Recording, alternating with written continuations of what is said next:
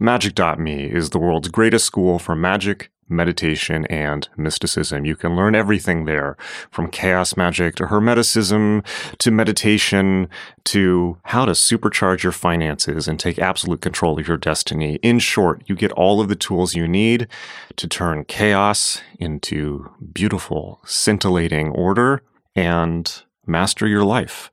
It's incredible. You've probably heard me talk about it on the show quite a lot. But check it out. It's growing fast. And I just want to say, if you're confused about where to start, because I have so many courses there, the Adept Initiative is the place to go. The Adept Initiative is the flagship course on Magic.me, and it contains everything you need to know to master the most profound ancient techniques of changing your consciousness and the most modern and cutting-edge tools and systems for absolutely turning your life into a masterpiece. You're really going to dig it. Go check it out, and I will see you in class. It's magic.me, magick.me.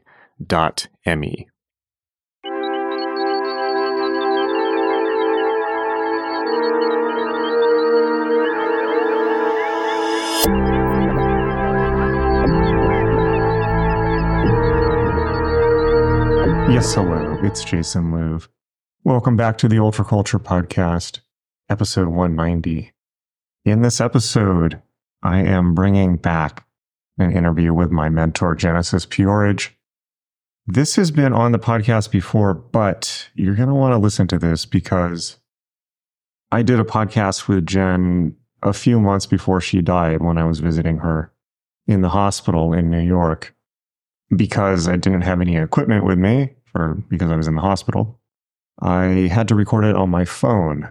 So I released the edited file on the podcast, I think 3 or 4 years ago, and I did my best, my very best at that time to clean up the phone audio, but it was still pretty hard to hear.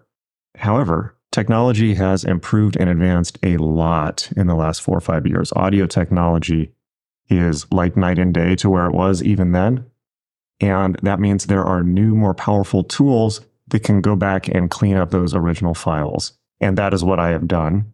And it is way easier to hear. It is perfectly legible. There's no background noise. And this conversation gets its proper due. I don't think it was properly presented the first time around, unfortunately, just due to the limitations of technology. But this time, it's all here for you. So Genesis P-Orridge, or Jen, as I often refer to her on this podcast, was my primary mentor and teacher in magic from the age of 21 onwards. I studied with her for about 7 years, and I talk about her a lot on this podcast. I'm just going to read a brief little bit about Jen from her Wikipedia, just to catch up those who may be unaware of her work, which you should definitely be aware of. Genesis P-Orridge, born February 1950, was an English singer, songwriter, musician, poet, performance artist, visual artist, and occultist who rose to notoriety as the founder of the Coombe Transmissions Artistic Collective and lead vocalist of seminal industrial band Throbbing Gristle. They were also a founding member of the Temple of Psychic Youth, a cult group, and fronted the experimental pop rock band Psychic TV. Born in Manchester, P-Orridge developed an early interest in art, occultism, and the avant-garde while at Solihull School. After dropping out of studies at the University of Hull, they moved into a countercultural commune in London and adopted Genesis P-Orridge as their pseudonym. On returning to Hull, they founded Coombe Transmissions with Cozy Fanny Tootie, and in 1973 they relocated to London. Coombe's confrontational performance work, dealing with such subjects as sex work, pornography, serial killers, and occultism, represented a concerted attempt to challenge societal norms and attracted the attention of the national press. Coombe's 1976 prostitution show at London's Institute of Contemporary Arts was particularly vilified by tabloids, gaining them the moniker of the Wreckers of Civilization. P-Orridge's band, Throbbing Gristle, grew out of Coombe and were active from 1975 to 1981 as pioneers in the industrial music genre. In 1981, P-Orridge co-founded Psychic TV, an experimental band that from 1988 onward came under the increasing influence of acid house. In 1981, P-Orridge co-founded the Temple of Psychic Youth, an informal occult order influenced by chaos magic and experimental music. P-Orridge was seen as the group's leader, but rejected that position and left the group in 1991. After leaving the United Kingdom and settling in New York City, Genesis married Jacqueline Breyer, later known as Lady J, in 1995, and together they embarked on the Pandrogyny Project, an attempt to unite as a pandrogyne, or single entity, through the use of surgical body modification to physically resemble one another. P-Orridge continued with this project of body modification after Lady J's 2007 death. Although involved in reunions of both Robin Gristle and Psychic TV in the 2000s, they retired from music to focus on other artistic media in 2009. P-Orridge was credited on over 200 releases during their lifetime. They were cited as an icon within the avant-garde art scene, accrued a cult following, and had been given the moniker of the godparent of industrial music. P-Orridge used gender-neutral pronouns. So that's a tremendous number of accomplishments for one person to pack into a relatively short lifetime, actually. Jen was unfortunately only 70 when she died, which is pretty young these days. There's no way that I can cover the whole of Jen's career. And I have quite a bit. I've talked a lot about Genesis on this podcast, and I'm sure I will continue to. If you're interested in more, though, definitely check out The Psychic Bible, which was the book that I edited with Jen, or I edited for Jen. The Psychic Bible, the complete occult writings of the Temple of Psychic Youth and Genesis and Psychic TV. Critically important book, as important as the Crowley Blue Brick, or the Golden Dawn book. I dedicated 5 years of my life to making sure that was done right. So Psychic Bible, if you're interested in more. In the meantime, here is one of Genesis P-Orridge's last conversations, sadly, and my last conversation with her, very sadly. But a lot of really, really important stuff was said in this conversation, a lot of very prescient stuff, a lot of prophetic stuff, you might say, that is interesting to hear again 40 years later, and I'm sure will be in the future as well. Okay, without further ado, here's Jen.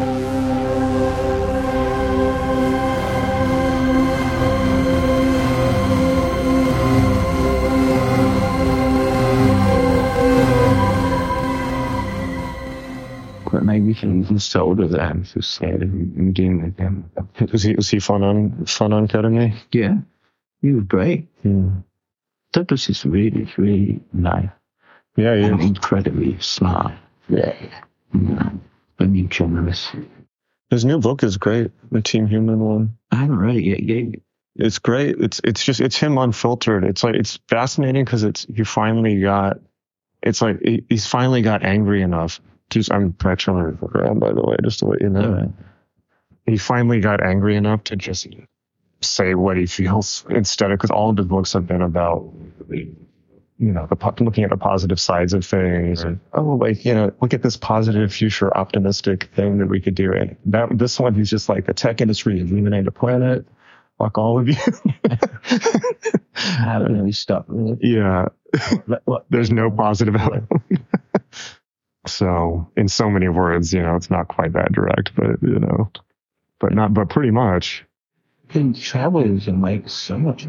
Yeah, and he wrote an article in The Atlantic where he said that all these, I don't know if he told you about this, but he got called into this meeting with all these multi-billionaires who wanted him. It's crazy. I can't believe this was probably published this, but they called him in and he thought that it was, it was all the richest people on the planet. And he thought that they wanted him to tell them about new technology or something like that. But they just kept saying, what should we do when the event happens? Yeah. Yeah. When, basically what began to emerge is they're so scared of everyone rising up against them when people figure out what's happening. Mm-hmm. And they're all building bolt holes in New Zealand to escape to. And the real plan is they want to get to Mars on private spacecrafts before it all goes down. But they were kind of out there. They want to leave that? Oh, yeah, that's their plan. This is what he says. Like, they're all trying to get on Elon Musk private flights to Mars so they can leave us all here to die. And they were saying, like, if we can't do that, what do we do? He was kind of telling them, well, have you considered being nice to people so they won't want to kill you? And that just didn't compute at all. They didn't get it. They didn't get it. And it was a terrifying article. So I see he reckon it's like they're separate on that. There's the equivalent of cattle or sheep or whatever, as an animal resource. And they used to want it to be semi-educated. So they, overly first was in the Middle Ages, serfs, and when the aristocrats argued, then the serfs had to fight for the aristocrats and get killed and maimed. And then later on, as cities grew, they needed more artisans, so they allowed people to get more skills. And then the Industrial Revolution came, and people needed to be in their factories. So they stuck them all in the cities in terrible conditions. And again, just used them as a resource that was just there to be plundered and exploited by them. And then they realized they needed a certain amount of health to work in the factories. So then they started putting in sewage in Britain, a little bit of education to get people up to a level where they could run the machines and keep everything they needed going. But now we're at this point where that was, and in England anyway, what they did in the end was they realized they wanted education and health and so on. Hello. Hi, they want me here to check if you were going to order anything for dinner since it was getting late. It's not late, it's only 8:30. They stopped serving at 10. Then, so then I've got quite a lot of time. Okay. I don't know yet. The food is just, I couldn't eat that supposed lunch. What about Jell-O? You get Jell-O or something like that? Yeah, can I just get Fruit? Oh, yeah, fresh fruit. Okay. Orange juice, water, something like that? Yeah, Apple juice? fresh fruit. A yogurt. Strawberry yogurt, vanilla yogurt? Strawberry. Strawberry yogurt? Yeah. Can I get 3 apple juices? Yeah. And a vanilla ice cream. That's a treat. Yeah. The last salad that was sent had cockroach leg in it, so I didn't eat it. Did you tell the nurse or whoever served it to you so they could take It was just down on the to tray. kitchen and they can get it? No, it doesn't matter. It matters. We don't want no one. Well, it's eating over it. there, so. So it was in here. It was in the Calabri salad on one side by the tomato. And I was just about to eat, and then I saw this long leg with a claw on the end. And I thought, no, I don't think so. if that ever is, you have to let us know so they can correct that and get rid of, so no one else can have that. We don't, just in case something, All right. Oh, and a black tea, please. Okay. What You about said it was pudding? inside of the salad? Yeah, the Calabri salad, yeah. Okay. Can I also have a black tea with whole milk and lots of sugar? Latino milk. Yeah, What about lots of pudding or something like that? that was what was the yogurt was. Okay. Anyway, that'll get me through the night. That's horrifying, that big cockroach. Not a surprise. Yeah. So yeah, that's the only reason there was an education and health system in Britain was to keep the workforce strong and healthy and intelligent enough to run machines. But then we got the technological revolution. They don't need us anymore. Now we're just a Right. leftover resource. Like we're just billions of animals. They feel obliged at a very low level to feed and protect. If that, I mean, I think that But I think that's even they're faded only away. to protect themselves, really. And now they don't even think about that because they're aware of the event. Well, now, I mean, in the next 10 years, everything is going to, literally almost everything can be done by either outsourcing or AIs, So except for they've basically got service work, Massive populations that are irrelevant. Yeah. And they haven't thought of a way to tell everyone that they don't need us and to think of a way to make it work in some alternative plan because they don't bother with that because they think of us as just an animal that's, in their view, we're a different species, a lower species. Yeah. And so at the moment, I mean, apart from trying to save themselves, they're deciding which way to try and wipe us out so that we won't attack them and that we won't be dragged on what's left of the resources after climate change comes and breaks everything down. Yeah. Well, I'm convinced that's why Oxycontin was being pushed so hard, in basically in the Midwest in populations where people aren't doing farming or manufacturing work anymore. Now everything's been devastated by Oxycontin. And meth as well, methamphetamines. And also the food. Monsanto is getting sued right now. They're going to have to do between $3 and $5 billion payout because they finally proved in court the crop killer Roundup. Roundup causes cancer, which they claimed it didn't, for thousands of scientific studies, which were all done in UC Davis or other UC schools that are bought and paid for by ag business is the biggest donors to these schools. But there are they do all the research there. some papers that actually mean they knew as well, which they just didn't, they buried, But that guy was amazing that took them to court. You probably know more about it than I do then, because I just saw the basics. There's this one man that had been using it and got cancer, and he's the one who took them to court. And with his lawyers, who's the one who won. I mean, for a sort of an ordinary working man to go up against them and win, it's incredible. Especially when he knows he's dying. Wow, that's amazing. But he said he did it because he did it for everyone else. And that's what I've been saying today, It's about giving everything to everyone. It's not about taking anything for the self. It's really the way I've often tried to explain it is you have to view humanity as a species. So if you think of something like an amoeba or a creature, some kind of living, simple creature, if it gets damaged, it will send whatever resources it has to heal itself.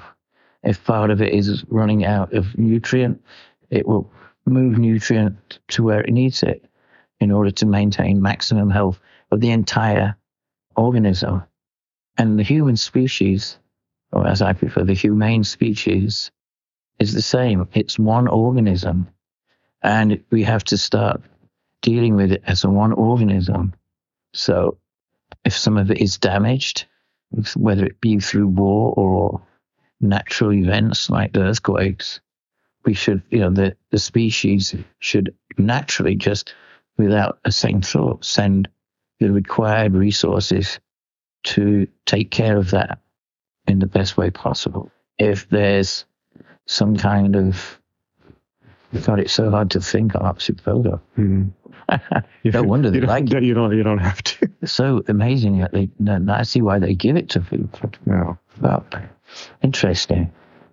If, there's a lack of food or some kind of plague or the crops fail somewhere, whatever, then we should naturally just send what's needed to repair that. Yeah. And if we start looking at the species as an organism, there's more than enough to always heal or give nutrient where needed. Yeah. It's just a change of the way you view it, that it's not individuals, it's cells of an organism. And all of them are really reliant upon and connected to each other. And the most sensible, practical, effective way for that organism to be at its maximum health is for it to use whatever it has to heal or repair damage. Yeah. But we don't look at it like that. And what I see coming was that the organism is a bit like a stage in a locust plague, where because they're not looking at it in the way I've just said, but they're ignoring all those different crises, we're at the point just before all the locusts take off and consume anything that they see. And that's what we're doing in a way with palm oil and so on. Oh, God. Yeah. Palm oil's the worst. Yeah. So I say it's like a fucking plague of locusts that's just going to consume everything to put off thinking and solving. And we'll just accelerate the destruction of that. That's interesting because there's obviously the locusts are in the book of Revelation, but they're also in that the world will be consumed by locusts. But then Crowley turns it around in the book of the law where he says that people who follow Thelema or Thelemites are like locusts and they'll eat up the earth, which I take to mean, but Thelema is, there's lots of ways you can take it, but if you take it as people who worship their own individuality, like me first, I am God, me alone. Yeah. And that they will become like locusts to eat up the earth. Well, exactly. Yeah. Yeah. It doesn't fit the one organism picture. Yeah. It's exactly the behavior that's destroying everything. presented the behavior that makes those billionaires think that they're somehow exceptional and superior. Well, my sense of what's happening is because... But I had a vision of us being locusts when I was in hospital a few weeks ago. What was that? Just suddenly I saw it. We're locusts, and we're at the point where we're almost ready to take off and just consume everything. What about the William Burroughs thing and Geisen, I think, where he said, they both said, Earth is a space station. The point is to consume it, to get into space. But we are doing that. I would read that as a little naive. It's not a space station, it's a planet. And use what resources you can. Because, I think we are here to go. If we survive this crisis, we are supposed to colonize and travel through space. But we're not ready right now. They had that experiment with the twins. What was that? One astronaut, one of them went up and lived in the space station for almost a year, and the other one stayed on Earth as a control. And the one that was in space came back, and he's got a lot of genetic mutation and so on. Yeah, I saw that. And they were saying that people aren't able to stay in space for long periods of time. We're not. Yeah. So, and that could just be lack of gravity. They're not sure now. But that makes sense. That's why me and Jay said we got to work with DNA. Before we travel in space, we have to work with DNA. Like you said, when you're in weightlessness, why you have legs? Get rid of the legs. Create humans with no legs. Maybe you need extra arms because it's so complicated making them work. So have 4 arms, no legs, and find ways genetically to be more resistant. I'm just imagining these sexual positions. Yeah, well, you can redesign those too. It's just the idea that there's no limit to changing what we look like. That's because we always said this is just a container. It's not sacred.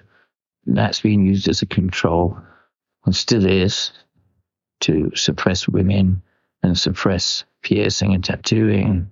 Anyone who says they have the right to do whatever they want to their own body. But the way forward for our species has to be letting go of the idea that this is a finished thing. This is an unfinished project. And the next phase has to be one where we redesign ourselves to function the very best in all the new situations that we discover. That's interesting. That's interesting. People talk about the inviolability of the inviolatability of the human body because people are made in God's image. Well, even God, the whole Bible is the story of God changing and becoming less of a dick. So, exactly. So those change is part of, it is in time. And it doesn't describe what he looks like either. Yeah. And also everything on the planet is a reflection of God. Then people born without arms and legs look like God as well. So I think that's just a complete control system anyway. Yeah. That was done just to stop people from realizing truths about the body being our own to design and redesign as we choose. Well, I think as if CRISPR works, and they're not sure people's bodies are going to be able to tolerate CRISPR changes, but if it works, people will be able to do almost any, be able to alter their genetic code in almost any way. Exactly. Possibly that'll be heritable as well. So they'll be able to edit out whole diseases or add things or create. That's the real transhumanism. Yeah. But of course, my sense is it will be only, at least at first, only available to the very wealthy. And it'll be about life extension because they're afraid of dying. Yeah. But that has to be the next evolutionary step. And mutation is the law of evolution. That's one of the laws of evolution, mutation. And it can happen naturally in some way, or we can do it ourselves. But we are supposed to mutate. That is what happens. But now we can accelerate that process, and we can design it to some degree, and we can make choices about it too. when we were watching those guys swimming under the sea with their air tanks and everything, I've always thought, wouldn't it be wonderful to have gills and be able to just swim under the sea like that? And then you can have your underwater cities. Farm fish. Much easier than building cities on Mars. Yeah, exactly. I think that would be a fantastic thing to do. So a lot of it is just down. They're not thinking of imagination as just imagination, but actually as real options for change. Well, that's kind of like the core of magic right there. Someone was to ask me what, the real core of what is magic, I would say that the imagination is an actual place and an actual tangible thing, not a frivolous abstraction. Exactly. And just whatever. And beyond that, any formalizing it past that is maybe not necessary.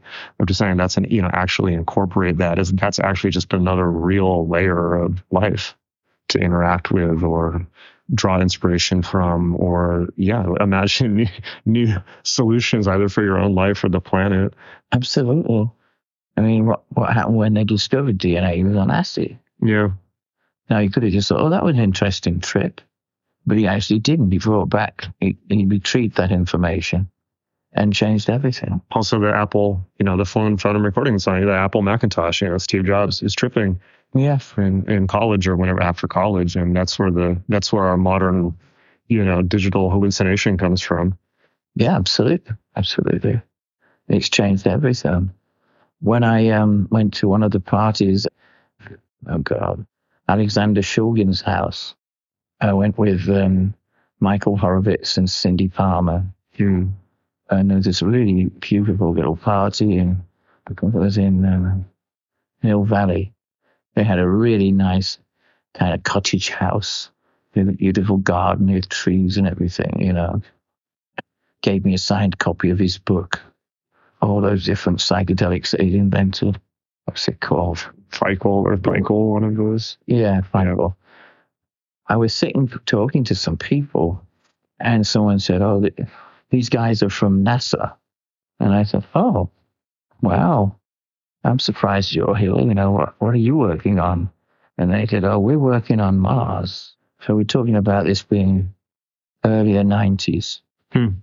And we got talking, and I thought, well, how come you've ended up here with Shulgin and all these aging trippers and hippies and psychedelic travelers?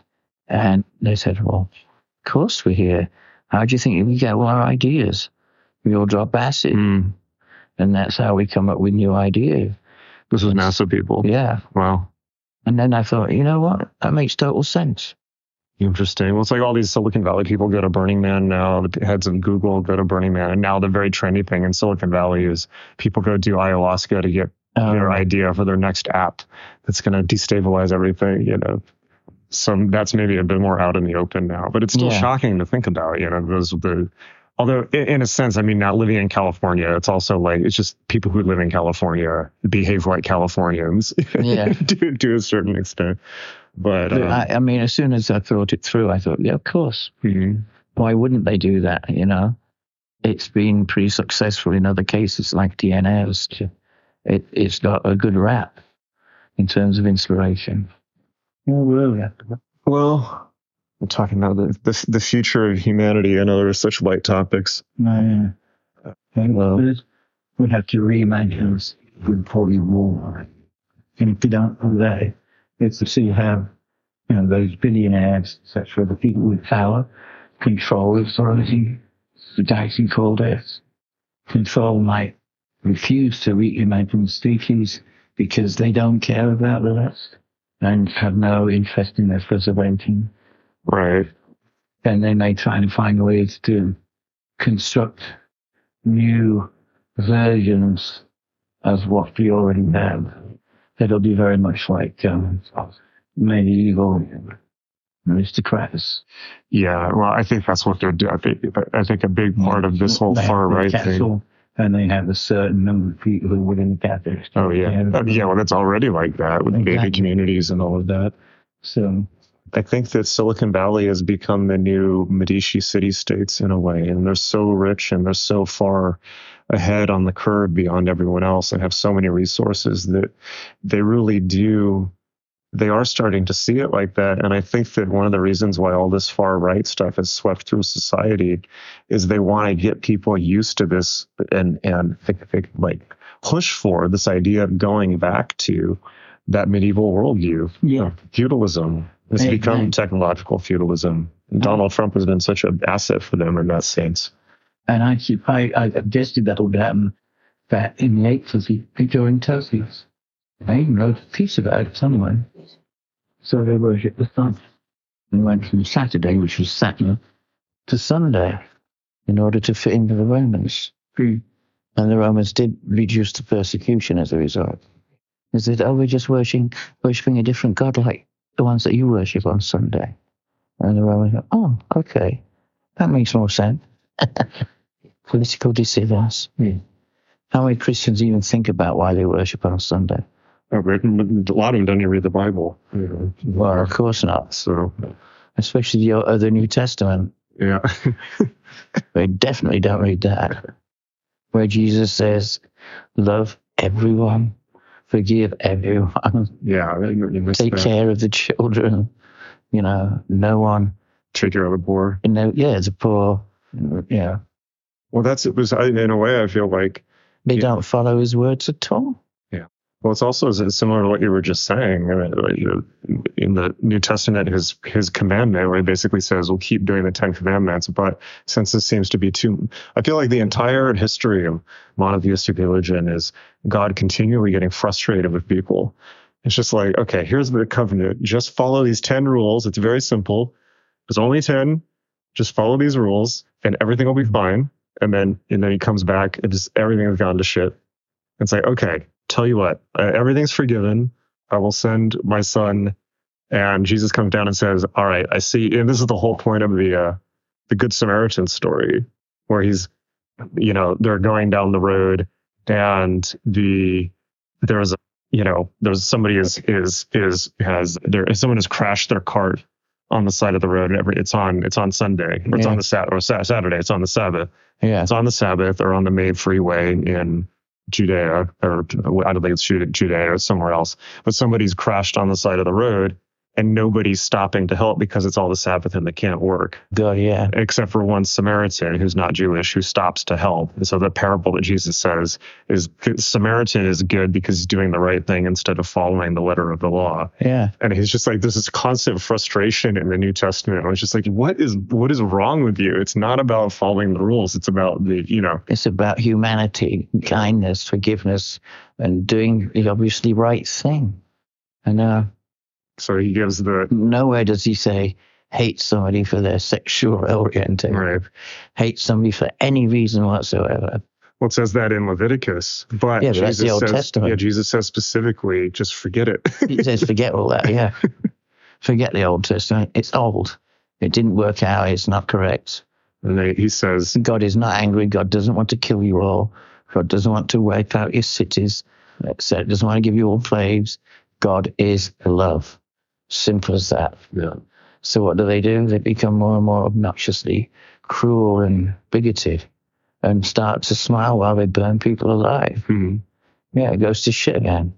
But you get where Jesus says, okay, clearly the 10 commandments were too much for you.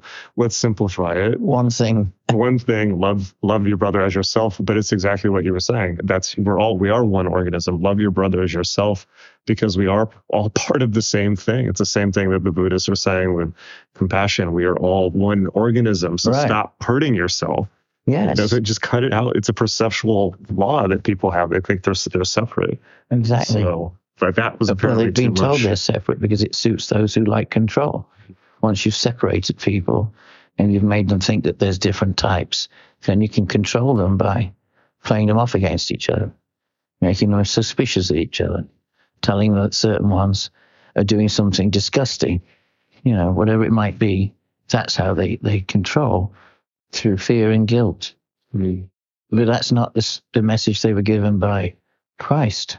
So it drives me crazy when I read things that are supposedly Christians, and they're obviously not Christians. I mean, I'm sure there are many thousands of Christians would happily burn me alive right now or execute me in some way just because one of their leaders or online gurus told them that I was evil and a wreck of civilization. Which there are things online that say that by Christians. You know, there's other sites that say I'm a Satanist. I would never be that banal. Well, it's like what we were just talking about with Liber, with the Crowley book, with Liber D, where it's, you know, every time somebody expresses truth, it ends up becoming a system to control. Not every time, hopefully, but so often it has been. Yeah. And that's where the wise person has to be really careful.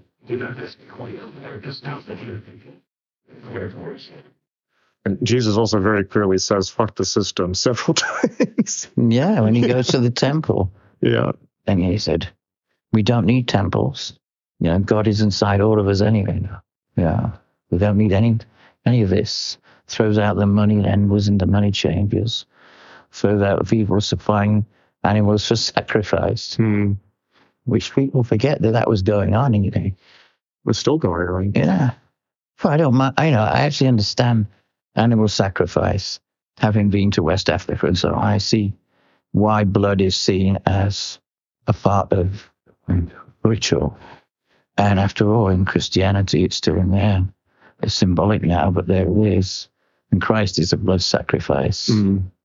There's a specific take on it specifically says in the New Testament the reason that Christ was sacrificed is to end blood sacrifice. Yeah. No more blood sacrifice. But now, man, I also see war as blood sacrifice. And Absolutely. I certainly see factory farming and torture of animals out of sight and out of mind, where people don't even think about it and they just accept it as, oh, this is how it is. That's far worse than anything anyone does in Santeria or anything. It's not even in the same universe.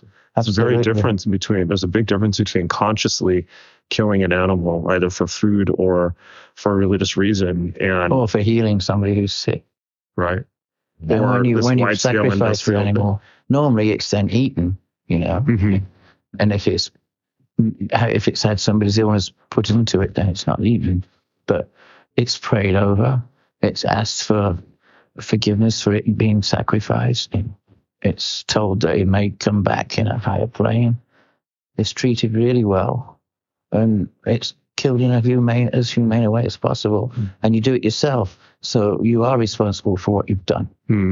It's not done secretly somewhere else. Right. It's infinitely more humane than anything that anyone just buys off the shelf, you know, for a sandwich.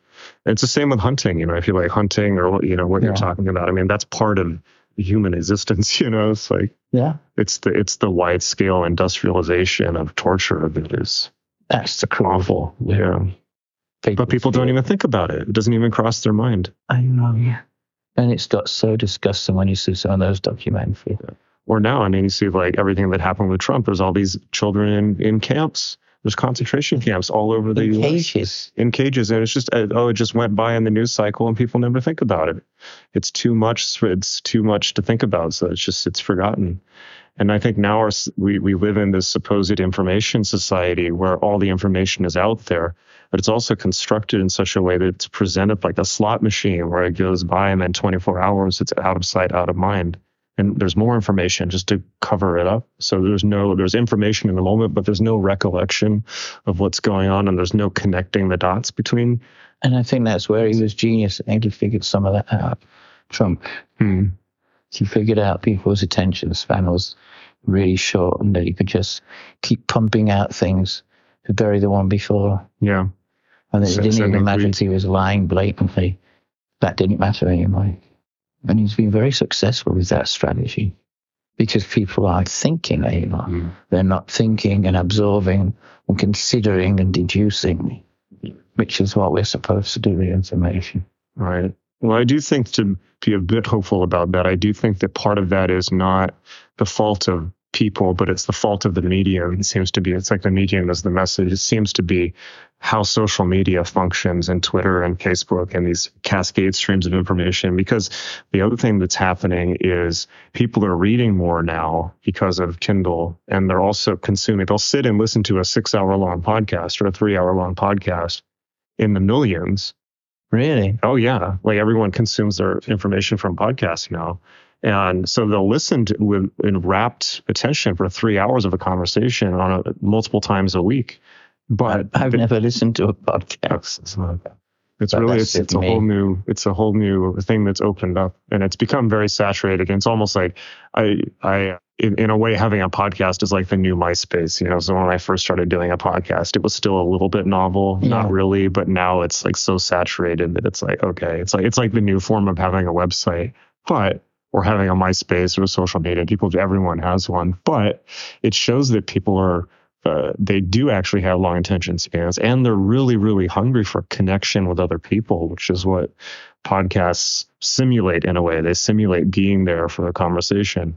And also people watch a lot of video online too, but I think that it's really important to keep leveraging media like that, or new forms of media. And I do think that it really did take away from that Marshall McLuhan book, the medium is the message. That's really true.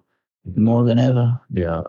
And you're never going to get the truth from Facebook or unfortunately the news media right now is optimized for social media, which has just ruined it on every level. They tried to take all the news and make it sensational and clickbaity for social media, and then Apple yanked out the rug from under them. But now you can't monetize news that way. So the journalism has painted itself into a corner for the time being, unfortunately. And if that goes hand in hand with the government, wide scale persecuting whistleblowers or journalists in numbers that they never have been before, and the public going along with it, as recently happened with Assange, but he's definitely not the only one. He's controversial, but this happened. Obama persecuted more journalists than any other president before him, and it's become worse under Trump. And Trump has just declared war on the press, which is awful. Yeah. And so it's a really dangerous situation because first step to being a dictator. Yeah.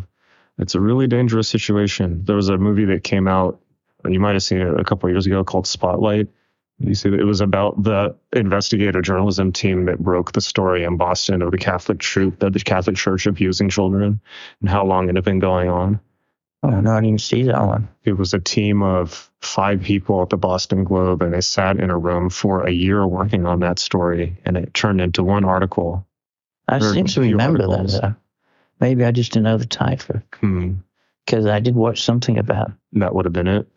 And that's just the economics of that. It's just not possible anymore. So who's going to, if no one can get paid to tell us what's going on, we're just not going to know what's happening. And that's what it's become. You okay?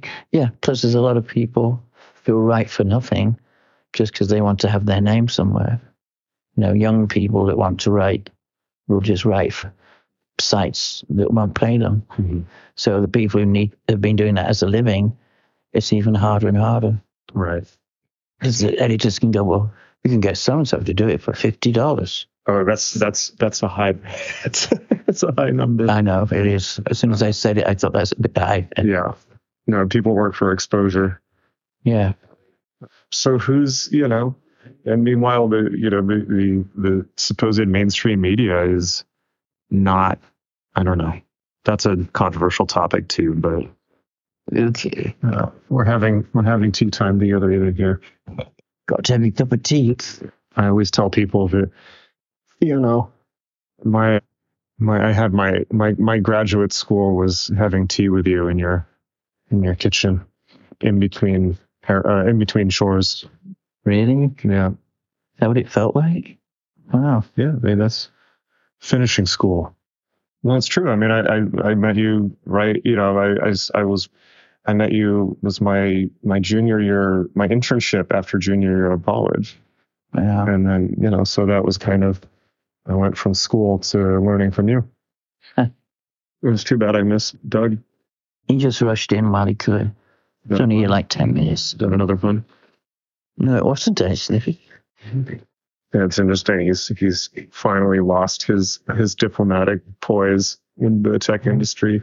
He's at his wit's end. You think he's just self-destroying himself? His thing? He's what? Is he self-destroying his previous position?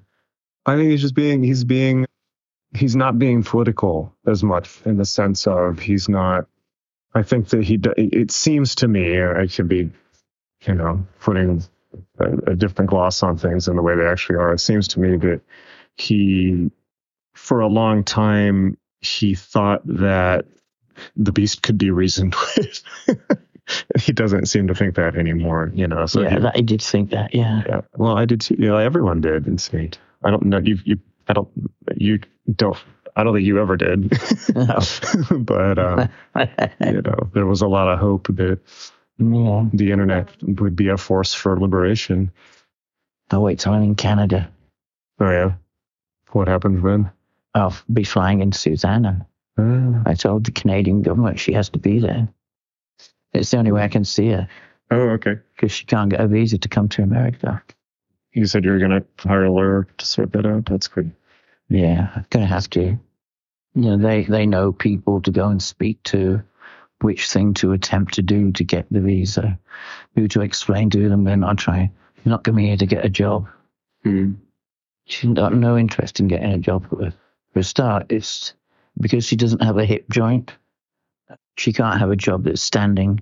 Can't be a waitress. Can't work in a kitchen, etc.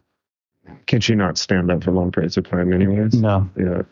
When she went for one of the 3 monthly checkups with it in Spain, they were different doctors, and they had her X-rays on the wall. And when she walked in, they thought for a minute it wasn't her. They expected her to be on crutches or in a wheelchair. You've seen the picture of it, right? No.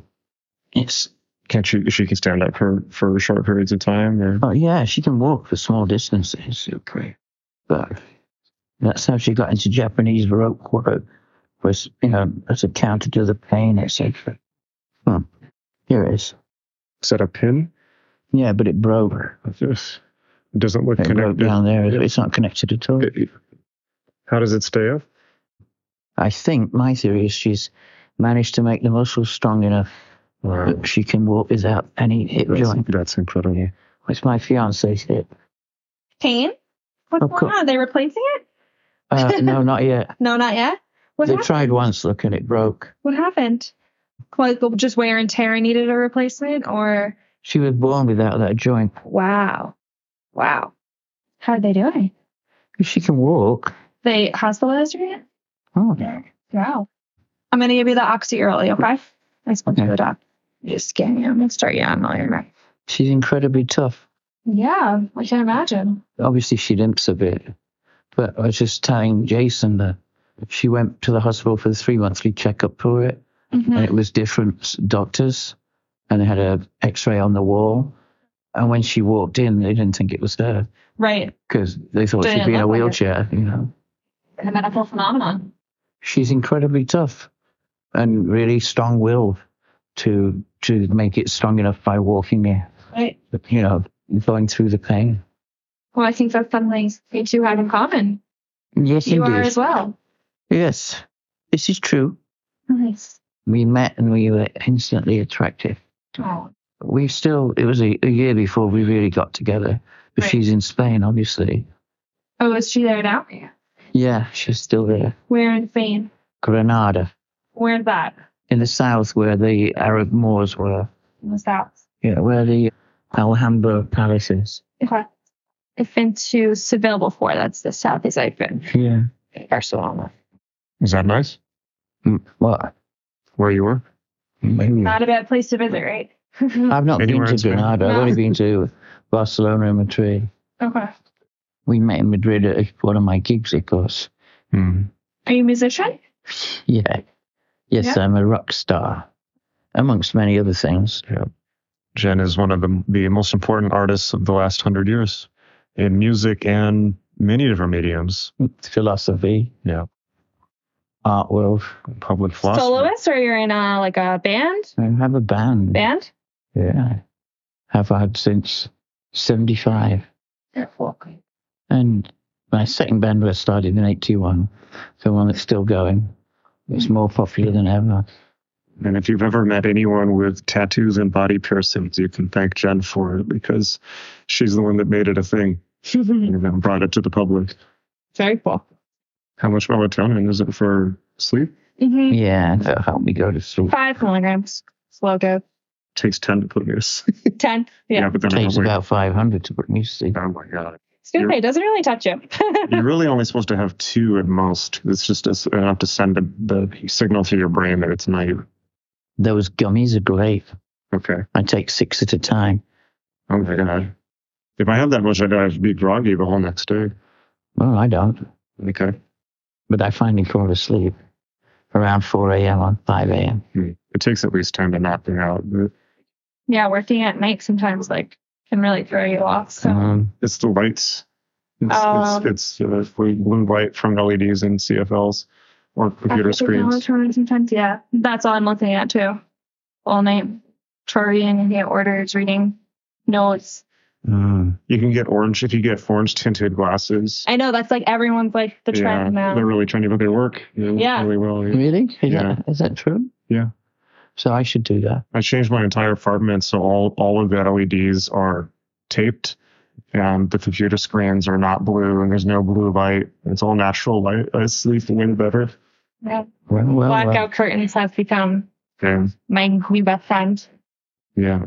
So our brains are always going haywire because they think that it's day when it's not. And so nobody ever gets a proper night's sleep, particularly with phones. No. So everyone's brain is scrambled because of it. I completely taped up all the windows in my bedroom with blackout, not just blackout curtain, but blackout film on the vinyl, black sticky stuff on the windows. And I felt like it's the first proper night's sleep I'd had in at least 10 years. Oh, it was definitely. Yeah, once I got the curtains. Totally blackout. Yeah, completely black, including any blinking lights or any LEDs or anything in the room.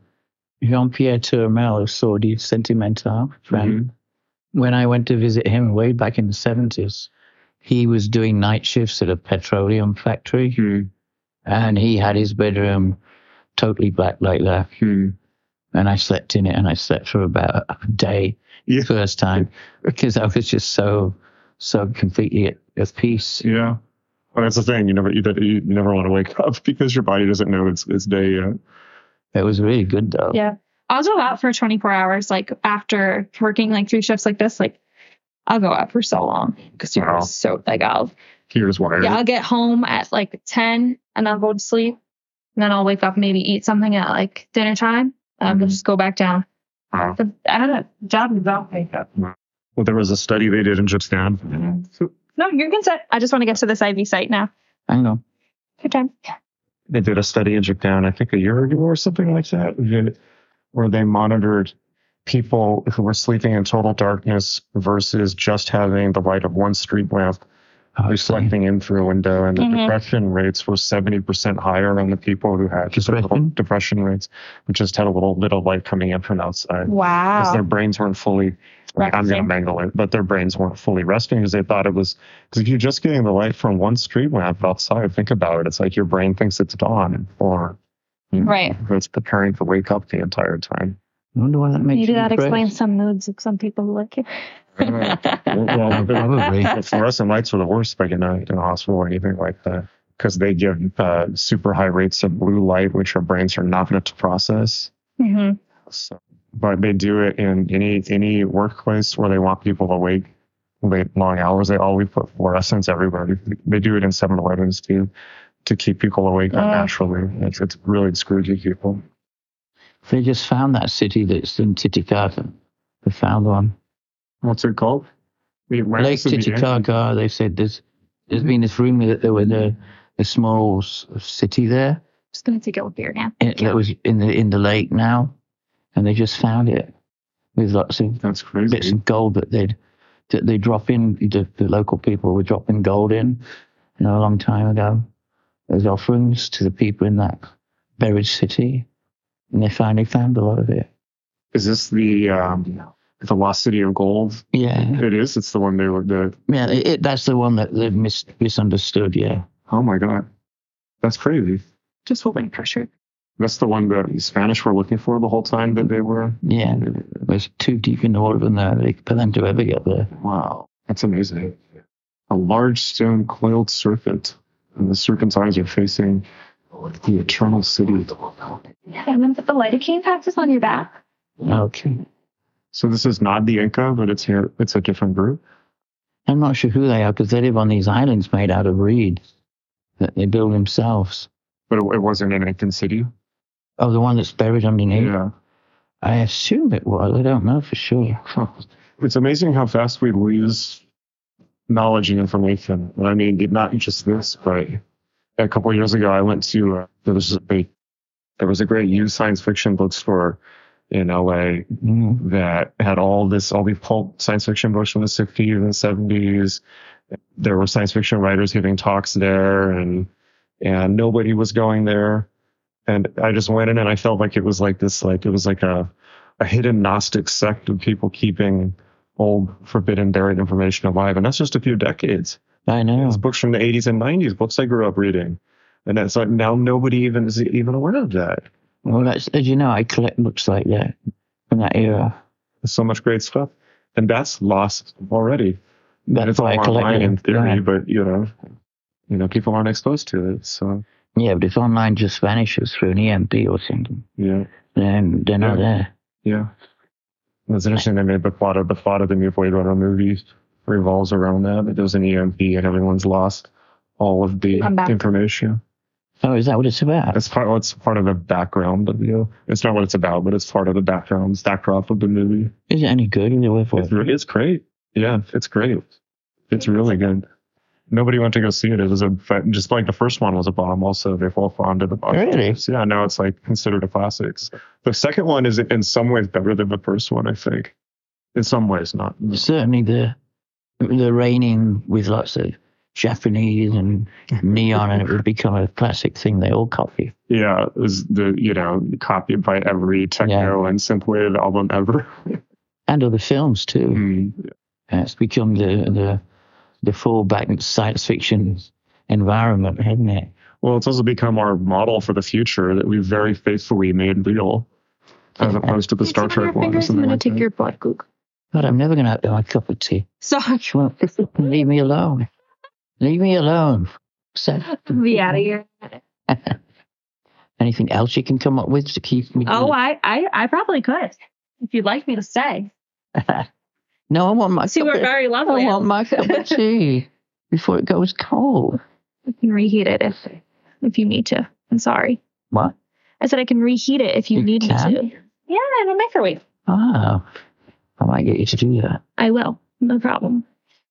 I owe it to you, right? Yeah, it's your penance. Naked and afraid. Oh dear. Her hand's infected in the jungle. Not good.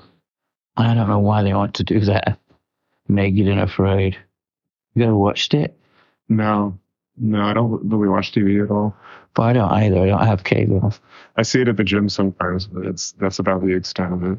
When I went to see Caress and Jeunesse in California, Lennon had it on the TV, and I got into it with him. We watched several episodes and had lots of fun making up jokes and making commentary as it went along. It's just crazy. I'll go heat it up. Okay. It's like, don't stand between Jen and tea or ketamine. You should know these things. This is true. I was so unhappy when they said I couldn't go on having ketamine after they took me out of the ICU. What did you say? Why not? Why is that a rule? Rules are made to be broken. This is working. What was the response to that? Oh, we only use it in the ICU. I said, yes, I understood that, but why? And it works when it's made okay, and I don't feel anything. Why make me feel it again? Yeah. Why not? Oh, well, the rule is we can only give it you in the ICU. We're moving you out of the ICU. Then leave me in the ICU. No, we can't do that. I was like, I said, you're not being logical. Well, this is why I thought finding a patient advocate or something like that might help get around those rules and have them change those rules for you. No, that one was a really strict one, apparently. Well, that, to be fair, like when you said before that the third leading cause of deaths in America is medical accidents, almost all of those are from anesthesia. Are they? Yeah, that's the biggest danger with medical care. It's anesthesiologists get the anesthetic mix slightly wrong, and then the person doesn't wake up. And ketamine is considered part of that. It's administered by an anesthesiologist. Really? Which is so, it makes sense, honestly, that for their insurance, probably what the rule is that it can only be administered by somebody who's an anesthesiologist, but not casually. Even though it's not really anesthesia, it's probably considered part of the mix, because it is that once anesthesiologists will use together 7 or 8 different things to create the anesthesia, and it has to be done on the spot. It's not a one size fits all. And so they get paid hundreds of thousands of dollars. They get paid more than anyone else. Well, this was in the ICU. It was a drip with a button. Okay. And I could press the button every 10 minutes. And at the beginning, they gave me a one of ketamine each time. And I said, not strong enough because I have a very high tolerance. So they put it up to 2. And I went, that's not strong enough. I have a very high tolerance. They put it up to 3. And I said, that's not strong enough. Mm-hmm. And eventually we got them to 5. And I said, that's better. That's working. Mm. So we'd already been through that process. And I was on a drip. So it would just be another bag of the same thing. Right? And also, I don't think you can OD on ketamine. You just K-hole. Yeah. They'll go into a K-hole and you freak out, but they won't die. Right. I'm just guessing it's classed on paper as an anesthetic, and therefore can be administered under certain circumstances because their insurance will freak out, and for their malpractice insurance is so expensive as well. I know. Even ADJ had to get over $1 million. Wow. Covered the year. Wow. I mean, even when I was a teenager, I got my wisdom teeth out and they gave me ketamine as part of the drip, but it was 14 other things. And they just stuck a needle in my arm. And then I woke up 10 hours later with no recollection, just like the 10 hours had gone. That's the total anesthetic, isn't it? General. Yeah. So ketamine was one of the 14 things in it. So along with valerian, I think, but all these other. And when Michael Jackson died, you probably remember, he was like basically paying someone to administer. What was it? Profanol, or there was Profanol. Yeah. Oh, I thought it ended up being classed as homicide. Did it? I thought I saw it on a TV show, but I didn't have the sound of it. So I'm not sure. I don't know. That happened right near where I was living at the time. Because the doctor was, irresponsible and he shouldn't have been doing what he was doing. Yeah, it was a shady situation. Wasn't even a real doctor, was he? Yeah, no. Or he had been, and sounded like mob doctor type. Yeah. And Prince, too. That was very sad. That was profanol, wasn't it? Was it? I think so. Jesus. There's a sort of conspiracy theory that they were both murdered with profanol. Oh. Well, they both were very outspoken against the music industry. Exactly. I don't know if it was Diana Ross. No. What's the other one that was? It was with Bobby Brown. Whitney Houston? Yeah. Yeah. Was she on profanol? That was a heroin overdose, wasn't it? Was it? Crack or heroin? I can't remember. And she'd been on crack for a long period of time. That's true. Why is the music industry so hard on people? Maybe that's not a pleasant question to ask. The workload they give, if it's successful, they work out a schedule for you, and they have assistants to make sure you do everything you're supposed to. You have to go to dancing rehearsals and hair fittings of clothes, photo shoots, and interviews, and then the tours they do are just endless and complex and really, really draining. And they get no gap. They become just this being that's just being sucked dry by your record label. And you can give them no rest and no chance to think or take a deep breath or anything. And so they end up exhausted beyond anything most people are aware could be. That so tired it's beyond. And then somebody tries a bit of coke and they go, oh, at last I can feel a bit better, And then, of course, then they can't sleep, and so it gives them something to sleep, and there it starts. And also, they don't want to think about how what they wanted to do because they love to sing has become this industry built around them by people they hardly know, and we hold them to the label, and they're under contracts they don't understand, and they owe millions of dollars in recoupable royalties, and it's a nightmare. and it literally eats them up. Just eats them. I feel like the fact that there has to be constant physical performance, and it has to always be exactly at the highest, that's it's And so they have to much go to all the right parties, just, fashion shows, be seen at this, that, and the other event. Ugh. Is there an aspect where people are encouraged to use drugs, or people just do to cope? Mainly people just do. I mean, the Grateful Dead, they all started doing heavier and heavier drugs because they were touring all the time, and they were just, exhausted. And Jerry Garcia was like heavily into heroin and pretending that he was still into psychedelics. He never stopped. Wow. And that's what killed him. And at first, the rest of the band went, "Oh, how could you, Jerry?" And they protected him by never saying that that's what he was doing. If he was slow or seemed to nod off, they'd just say he's tired or he can't be here today. They would always make excuses. And then they started doing it too. Yeah. And the road crew were doing it too, because they were, God. It's inescapable. Well, they were doing these tours with that huge PA system. Oh, yeah. Which they would erect somewhere, the wall of sound, and they would take it all down. Then the roadies would have to pack it all away correctly into all these different trucks and then drive to the next place immediately. So they never even had the opportunity to sleep. So they had to do something. So they were just all on speed and heroin and everything and anything, because the only way they could keep working was doing that. And several just died. We were talking about earlier about with the GoFundMe, where you were saying that everyone just assumes, oh, if you're a musician, you must be rich and everything must be all worked out for you. And my perception has been quite the opposite. It's like people who have day jobs and better off. Than any creative people for the most part. Plus, we don't have any guarantee there's money next week. Yeah, I was down to, like I said, $800 or $900.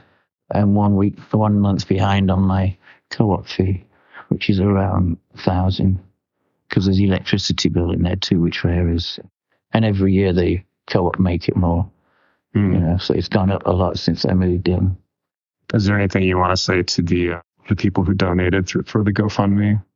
It was one of the happiest moments of my life so far. It was this moment where I realized that the Topi tribe had happened.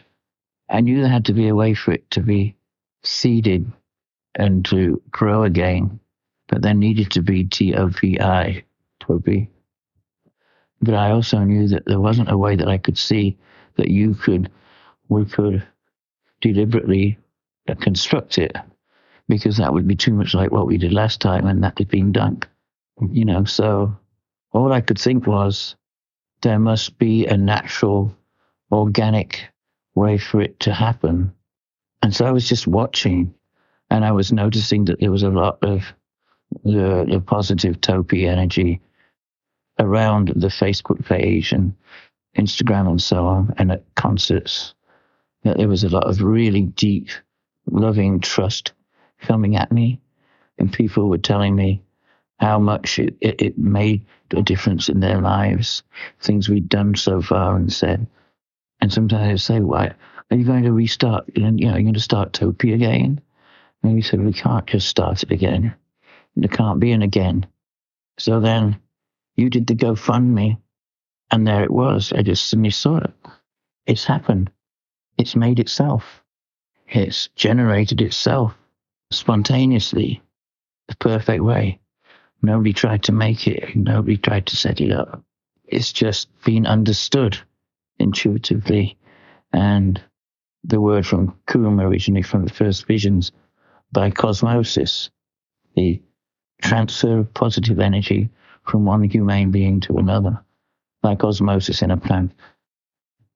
Hundreds of people wrote messages that showed they truly understood the idea of integrity and trust and surrender and kindness and sharing on a level that's really unusual right now with this me generation the sort of obsession with selfies and self-image through all the social media. And I thought, we've broken through some of the social media traps, and there they are. This is my people. I'm one of them, and they're one of me. And it was so beautiful. I thought, at the very least, now I can rest, because Topi with the eye has happened. It's a fantastic moment. And the other thing that was great was, of course, this is how it would have to happen. It would have to be self-generated, but also not like last time. So this time, there's no way you have to dress to be recognized as part of it. No hairdresser, no hairstyle that you need to have in order to be recognized to be part of it.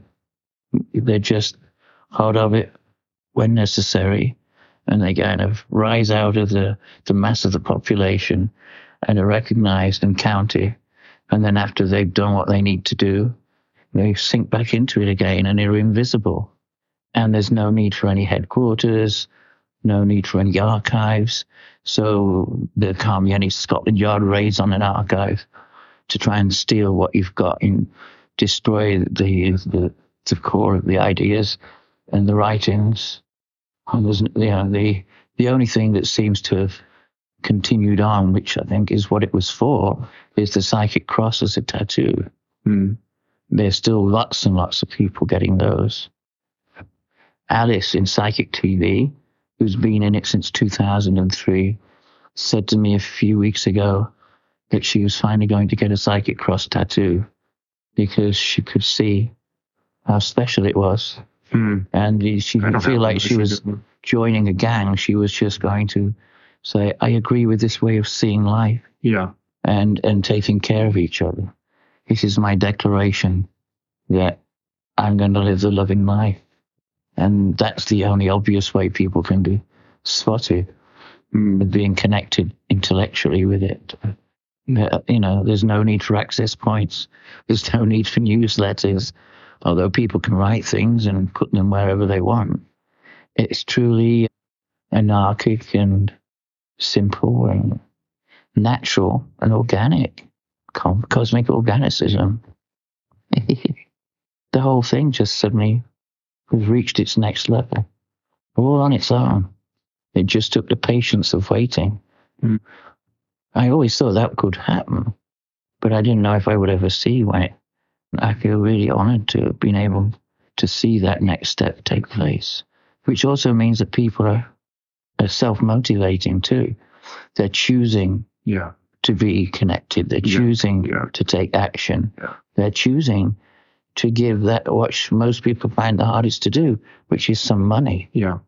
And it wasn't just me either. I mean, Douglas and Chandra both did fundraisers. I did the first one. But that was the phenomenon that just made me. I was in the hospital when it happened, as you know, and I was just thrilled with a big grin, jumping up and down on the bed, saying, "It's worked. It's finally worked. Look, the tribe is here." Yes. Do you have a sense of what it should become going forward? No. Well, maybe not what it should, but what certain things might happen. People will.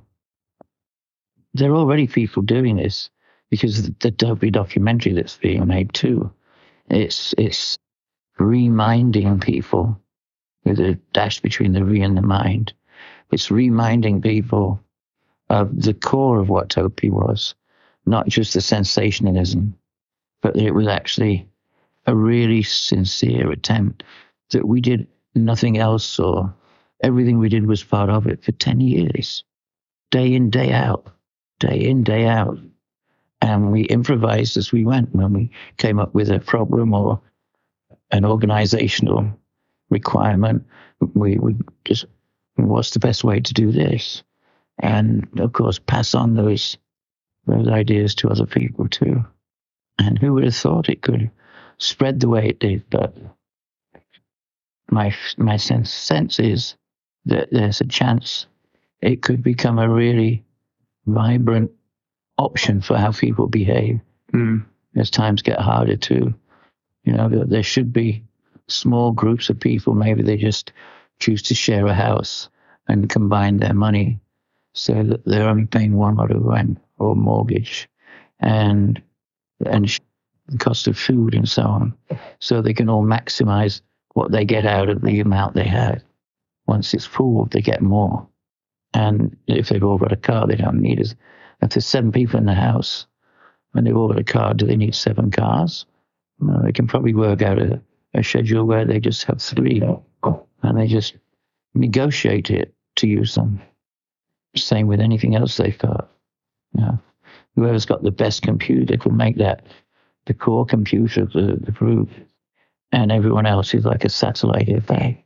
That's going to be really important, particularly as things get worse in material conditions. People banding together is the best survival. That's the only way. Yeah, that's what I think.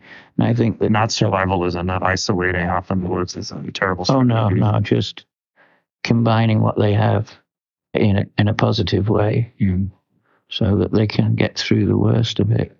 So yeah, collect little collectives, little communities, not communes, but just groups of people who, and it's not always easy, but who find ways to share everything. It's also really rewarding to share everything and stop thinking of this is mine and this is theirs, etc. You can have that as part of it, just choose what you have that you share with everyone, and what else you have that you don't want to share is yours. There shouldn't be any regulations or any tensions created just to try and live by a particular idea. That's always a disaster. Just common sense. The hardest sense of all. He looks stupid, doesn't he? He's being protected right now. I hate the way they make it a bit ridiculous. There was this show on this guy Reza Aslan, who's a scholar who...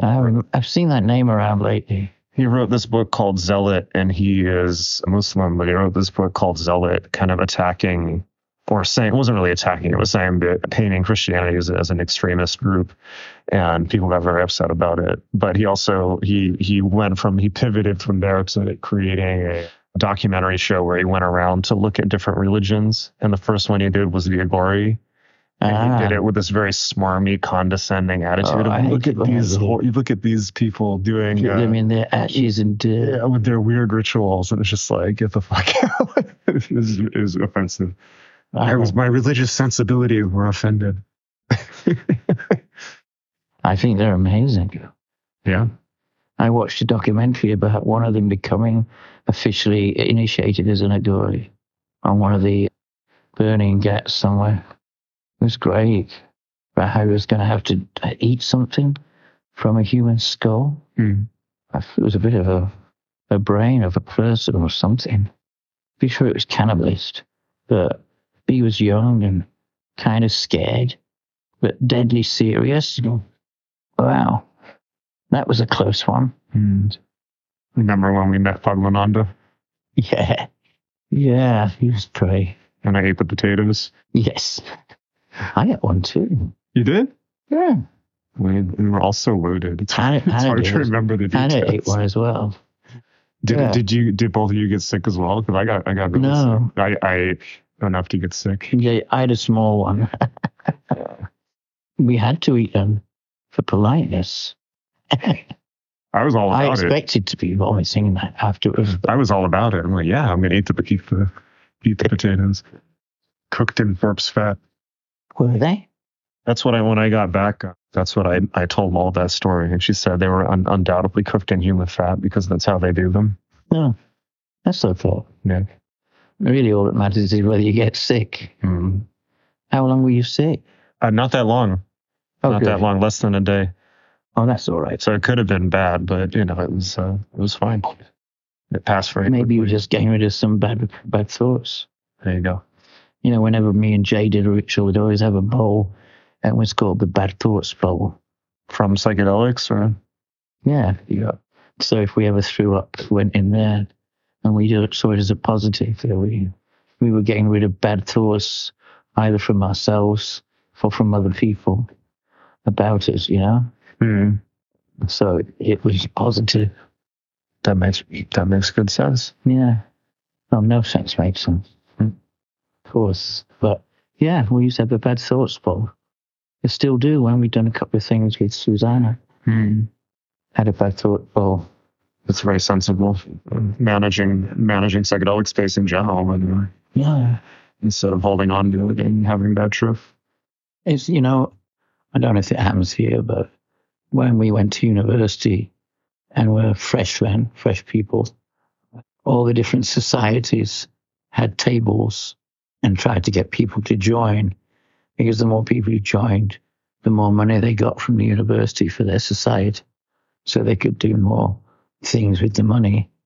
And it reminds me of that there's all these different so-called wizards and gods, apparently, and they've all got their little stalls, and some of them they're offering free beer, and some of us saying, oh, if you join our society, we're having a big dance tonight, and there'll be lots of girls there, and others are just waving their flags and jumping up and down in bright coloured clothes to get your attention. And like I said, there's someone sitting quietly in a pair of jeans and a t-shirt reading a book, and they don't even notice them, but they're the one who's actually got the information. And the smallest number of people, but all the people who are part of it are there because they recognize truth and they want to learn and grow. I would guess that's always how it's been. But it's all part of the control mechanisms, distraction, entertainment instead of information. Yeah. It makes me think always about, you probably remember the movie The Holy Mountain. Yeah. There's that bit where they're climbing the mountain to get to enlightenment, and they stop at the Pantheon bar, which is like a crazy party of all these people claiming the great spiritual truths they have learned through psychedelics and all of this stuff. And it's just a complete distraction. Or it's like what you're saying, where it's like the money changers in the temple. It's all these people claiming that, making a big deal of themselves, putting their ego out there, and then eventually trying to attract you with their jumping about. Yeah. And that's what it's become now. It's what it's become online. And it's, when I put out Gen Hex, as they say, that was a really big deal, wasn't it? Yeah. Thank you.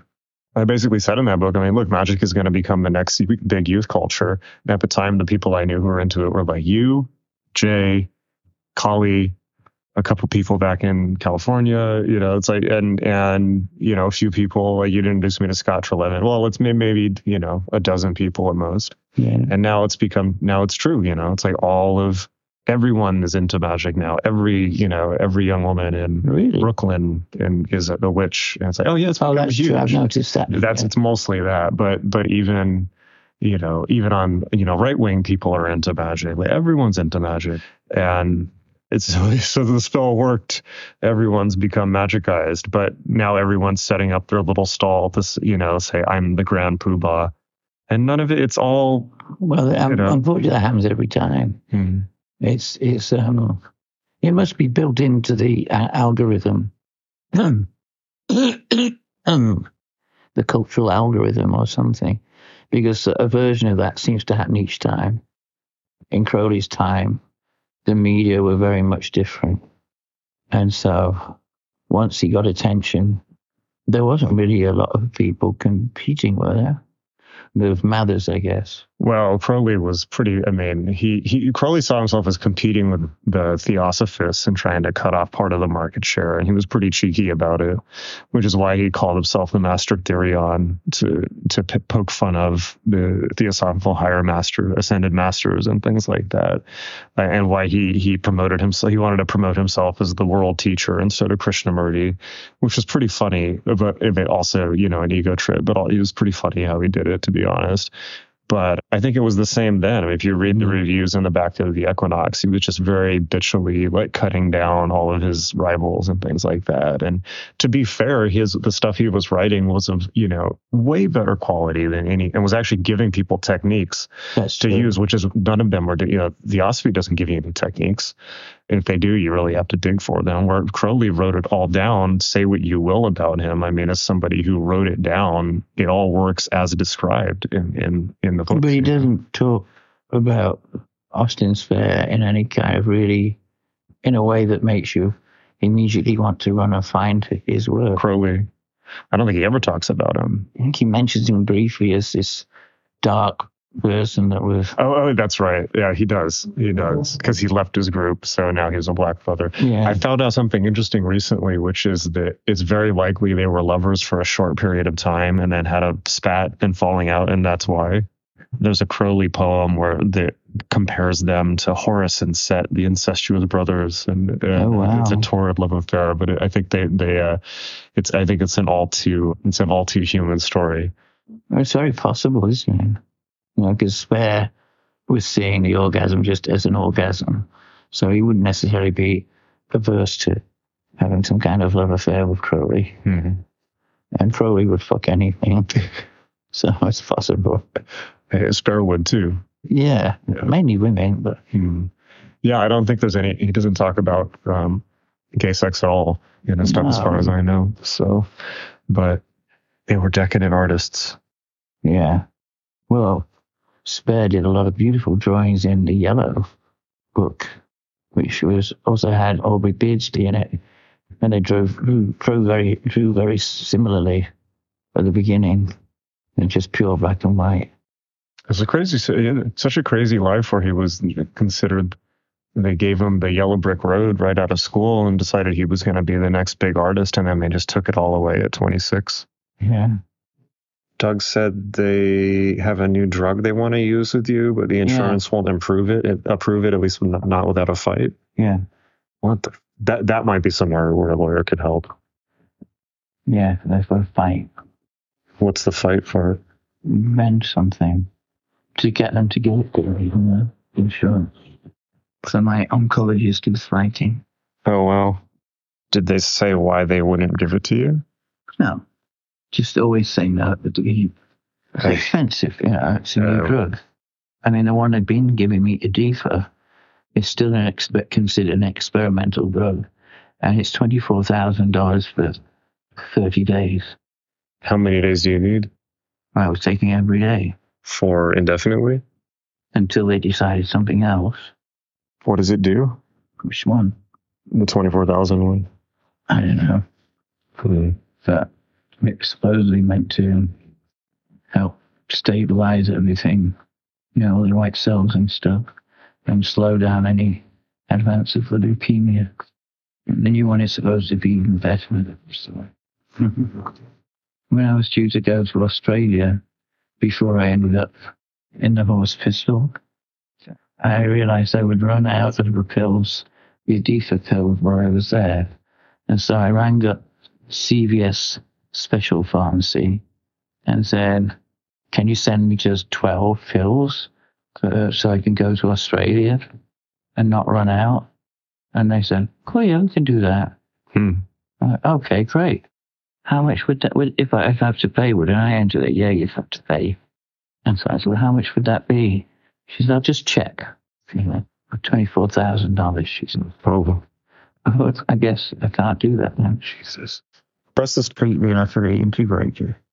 That's what I really loved about it when I first went, was the fact that it was all integrated like that. And it wasn't considered worthy even of mention. It was just how everything is. Yeah. It's just part of life. And even here, I can't think of anyone. Like, often my most non-odd friends will always tell me the strangest magical experiences that they've had, and those seem to be more intense for them than people who aggressively pursue it. So I think that it's obviously a mistake to decide there's something special about you if you just rediscover part of the human experience. But people always use it as a way to put on a uniform and a badge and claim authority. But I guess that's a broader question too. I mean, does there need to be some type of magical cultural revolution? It's like all the scripts from the 60s onwards, whether it's the Robert Anton Wilson and Topi, obviously, it's like, is that still a valid strategy of trying to push for magical awareness in the culture? Yes. Okay. And what? Like I was just saying about Toby with the eyes, the strategy has to change. Yeah. But the intention for exposing the corruptions of the current systems is really important. The encouragement of people learning to combine with each other is going to be really important for survival. Okay. So that certain things become far more urgent than others. And whether it's got anything to do with magic per se to the outside world is kind of irrelevant. It's the strategies for survival and combining resources and teaching the rest of the society's compassionate responses to issues and problems and how to share and be kind. Those become really important. And Totally With an Eye is about all of those. And again, like I said, what you did with the GoFundMe exposed to that's being understood. And that's really hopeful. It's another reason I smiled and was so happy. Somehow or another, people absorbed that message. We weren't sure that it had worked. So we're really proud of everyone. Those little boxes with lots of things that look like nails in them, and you put them against your face and it shows. And that's what it was a bit like that.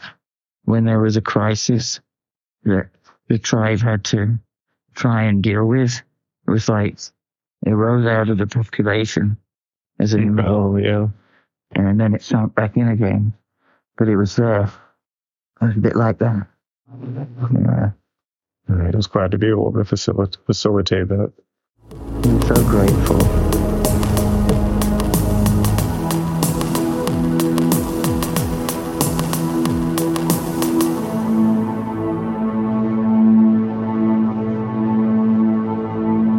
All right. Hope you really, really enjoyed that. I definitely had a lot of fun in that conversation. Meet us at magic.me, magick.me, my school for magic, meditation, and mysticism, where you can learn all the skills you need to unleash your true self. I will see you in class, and until next time, hang in there.